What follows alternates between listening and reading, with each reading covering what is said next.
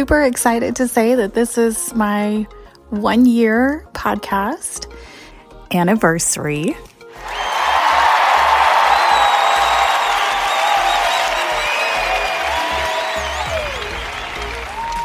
And that I'm doing a compilation kind of the best over the last year. So glad you're here to join me. Hey there, I'm Regina Topelson, registered dietitian, plant-based foodie, amateur athlete, mom of teenage boys and one lucky girl, cancer survivor, and host of the Life Well Lived podcast. Living through cancer seemed like the hard part until I had to learn how to live after. We all want to feel healthy and safe and know that our life has meaning and purpose. If you're a patient, survivor, or caretaker, this is the place to find hope and inspiration through life's great disruptor and learn to live more fully today.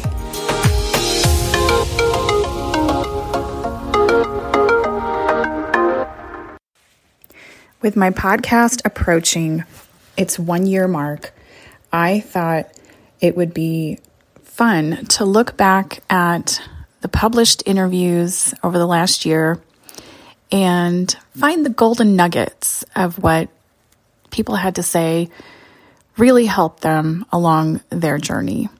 This first clip comes from Gail Nussbaum, and she brings up the very important point that we should do the things that make us feel normal. Because when I say that cancer is the great disruptor, I don't say that lightly. It literally disrupts everything in your life. And if you can keep 1 or 2 things that you used to do that makes you feel like life is a little bit normal, then you should definitely try to keep those things. So here's Gail. That's a big thing to maintain normalcy. Right. When you can't control anything else in your life, if I could control going to work and doing what I could, and every day wasn't great. I know Monday morning I was very sick, and if I just had a couple appointments, that would be great. It wasn't, a typical day, but it gave me a reason to wake up Monday morning. So true. Keep whatever helps you, makes you want to wake up and get out of bed on Monday morning. Whether you're the person with cancer or you love someone with cancer, sometimes we hear things or we say things that are well-meaning, but not very helpful. In this next clip, Gail and I talk about the way to actually be helpful and let someone know that you're thinking about them in a very concrete way. When people found out that you had cancer, I know it's very common for people to come up and start saying, "I'm so sorry." How did you receive that? And was there something that you would have preferred to hear instead? It's funny because I do a lot of speaking for different organizations, and one of the things I talk about is, what do you say to somebody going through cancer? And often the other thing I would hear a lot is, "Oh, if you need anything, let me know." And everybody means well when they say the words, "If you need something, just let me know." And I always speak about this when I give talks, is that it's really important to just do something, like stopping by with their favorite ice cream flavor, or saying, "Hey, I'll take your dog for a walk," or "Let me do some chores for you," or pick up your kids. Instead of waiting for them to say something, just say, "Hey, I'm going to stop by with dinner." And, because people often don't want to ask for help. You don't want to feel like you need somebody to help you. And it's also, people don't usually say, "Oh yeah, would you do this and this?" When they say, "Oh, let me know if you need anything," it's kind of one of those comments people mean well. So just taking the time. The other thing that I love getting, and I've done for other cancer patients, is I love getting cards in the mail. We've become a society where people text, "Hey, how you feeling, Gail?" And it's great, don't get me wrong. Or sending an email, which then you feel like you have to respond to the email. I still remember getting those on the weekend of my chemo. I'm like, I can barely wake up, no less send you an email back. But getting a card in the mail, I really think, I probably own stock in Papyrus or Hallmark, because those cards are so important to get a card in the mail, because often we don't see those nice, refreshing notes anymore. And so I try and send people a card, and I did tell people I really love cards. I had family members reach out, and when people were asking, what do I need? They'd say, Gail really likes cards. And I actually kept a whole basket full of those cards I received. And years later, I went back through them and read many of the notes people wrote. And I think that's important because people don't know what to say, just as you said. This next clip is from my conversation with Nancy McKay when we talked about the connection between alcohol and cancer. Nancy is a survivor of alcoholism and ovarian cancer. So in this clip, we talk about the importance of setting your sights on the right direction in life and operating from faith as opposed to fear. What I've learned is that mindset has a huge role to play in anything that you do. And so what I do with my clients is I combine thought work with the 12 steps because there's a lot of value to the 12 steps.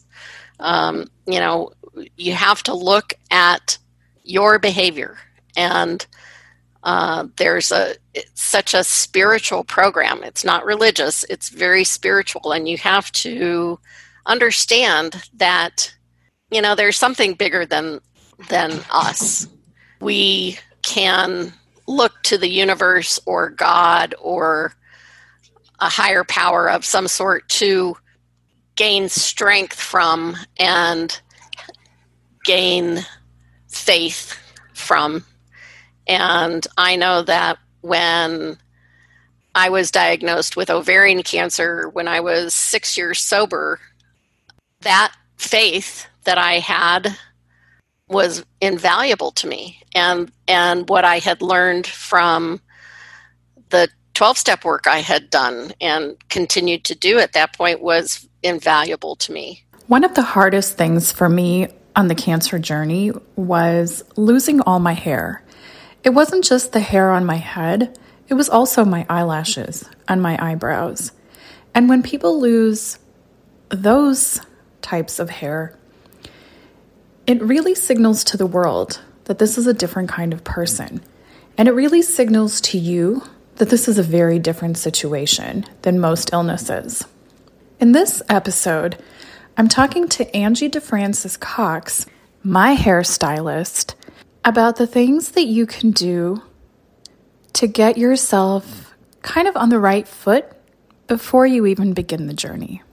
I think it really comes down to kind of deciding what will empower you and what will make you feel safer in this journey that you're about to go through, because we do tend to allow our hair to be part of our identity.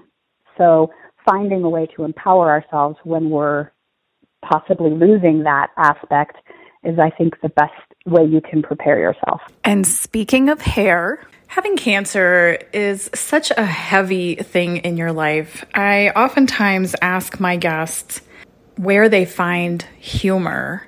And this next clip had me rolling on the floor in laughter. I think if you've heard it, you will remember it. If not, you will definitely enjoy a good laugh. As Dr. Sherry Fox explains her hair shaving experience. So I talked to my family about it, and so we decided to do this hair shaving party. And we went over to my sister's house, and my brother and my sister-in-law and my sister and my brother-in-law and I were all there out on the patio. And we took out the dog clippers, because that's the razor that they had. And then my brother-in-law, who is the nicest man, maybe I shouldn't be saying who says what in this, but anyway, it's still funny. But he said we should all go around and say something that we love about Sherry, and so that which was super kind. And so, everybody's taking turns, and it's very touching, whatever. And then they get to my brother, who is always trying to make a joke, or not. I shouldn't say he's always trying to make a joke, but sometimes he does. And so he was like, he looked at me, and he's like, "What I love about Sherry is her hair." Oh, no. Yes. Oh, God. which was so funny.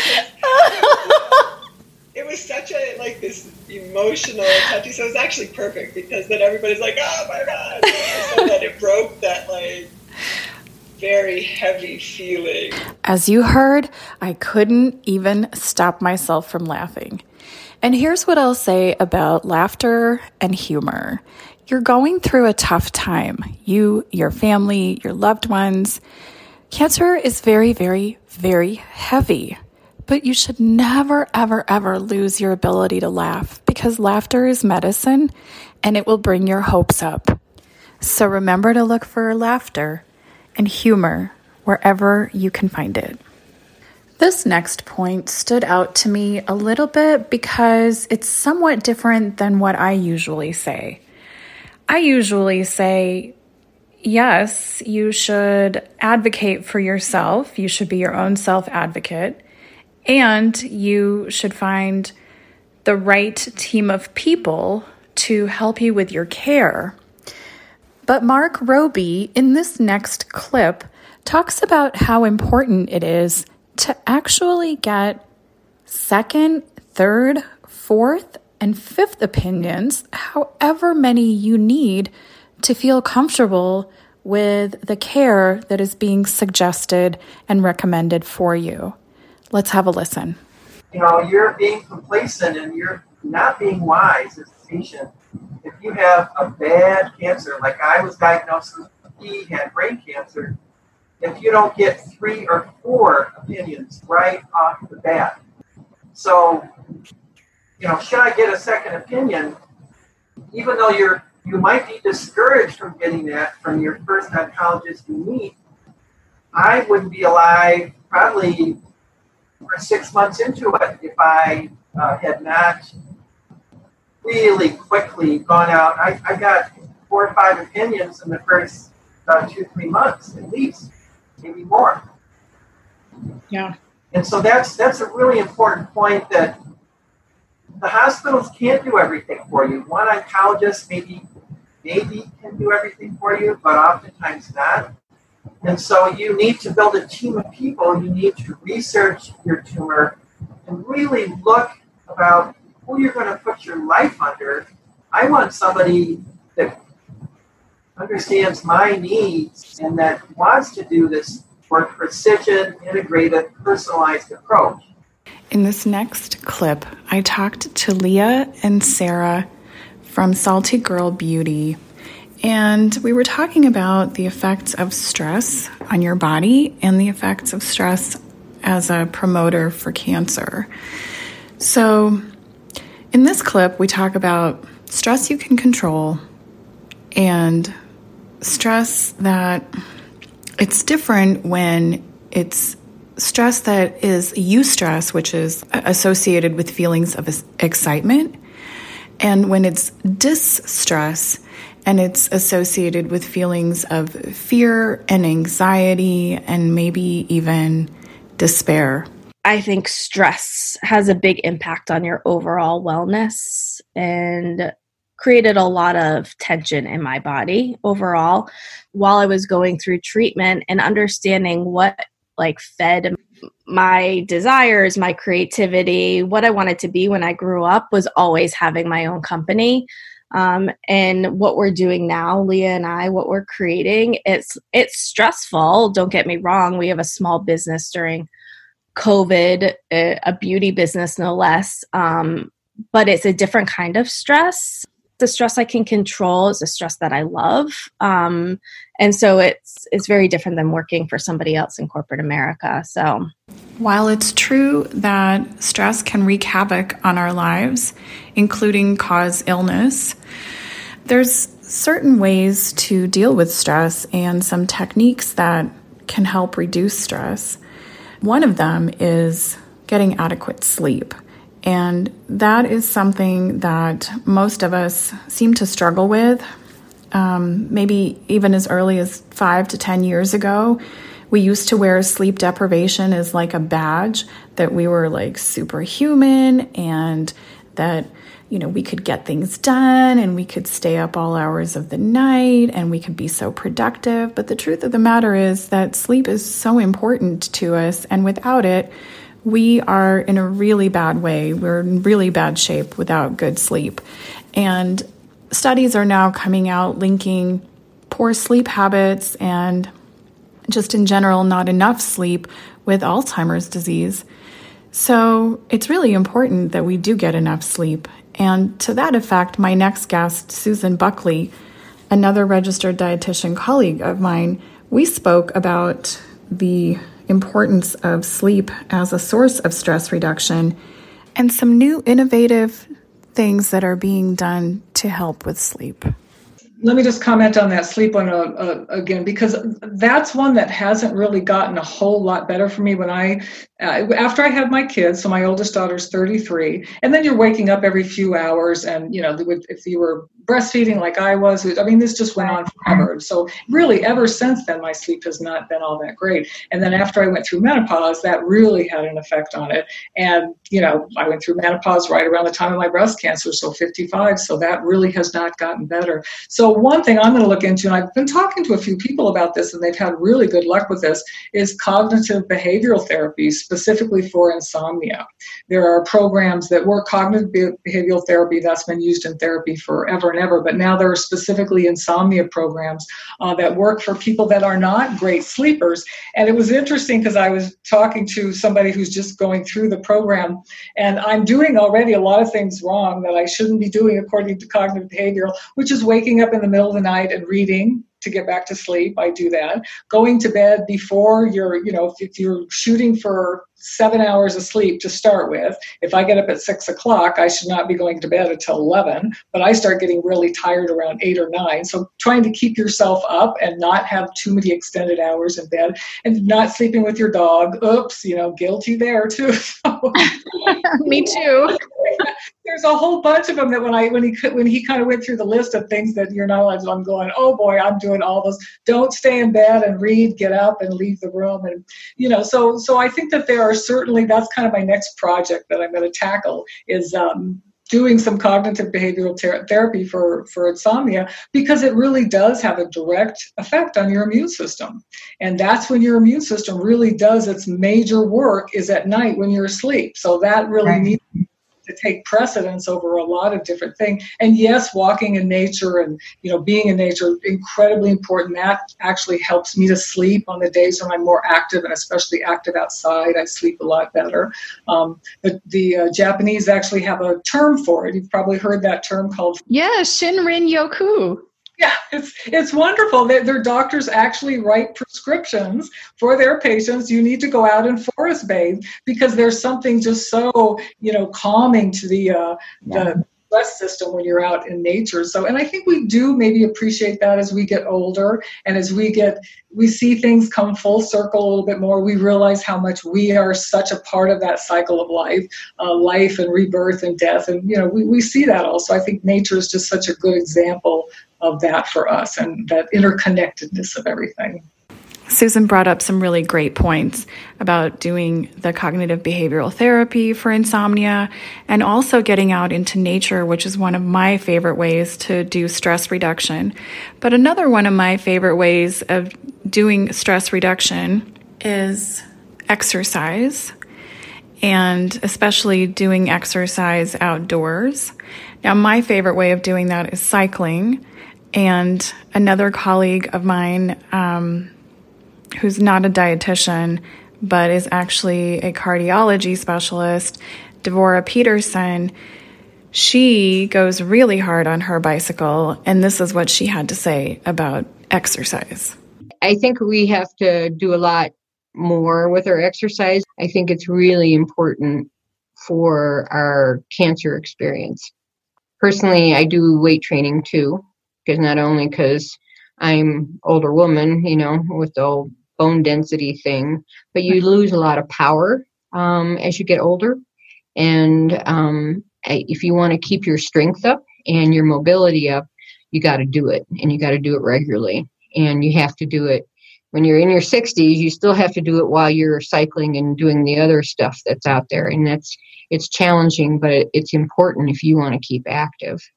And I think the other thing about exercise is it has the mindfulness about it. I think personally, my cancer experience was really traumatic and life-changing.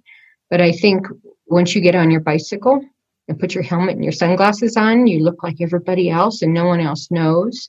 And you look like you have that power, and you feel like, you can do it. And I think it gives you something else to focus on and to train your mind that all is well and that you can do this, rather than sitting at home and stressing and worrying. One of the things that helped me the most in my recovery was learning how to meditate. So I couldn't end this without this favorite clip from this past year of my meditation teacher, Oleg Kotlarsky, talking about how meditation helps you in every aspect of your life.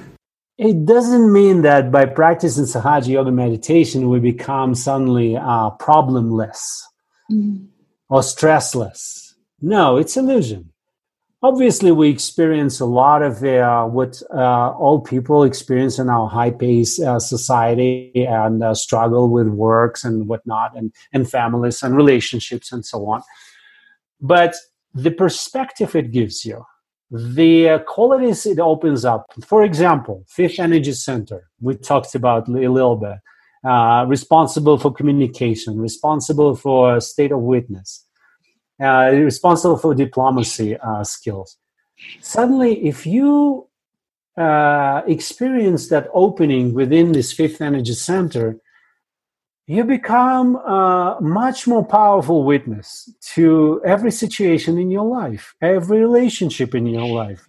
It doesn't mean that your relationship become better, but yes, it is becoming better.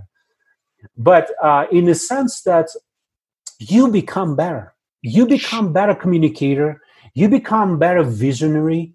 Your awareness widens up, and you suddenly see the same situation from far away or from top of it, and you see much wider angle. And when we're capable of doing this, we are suddenly getting view of a bird, and we see the same problem differently.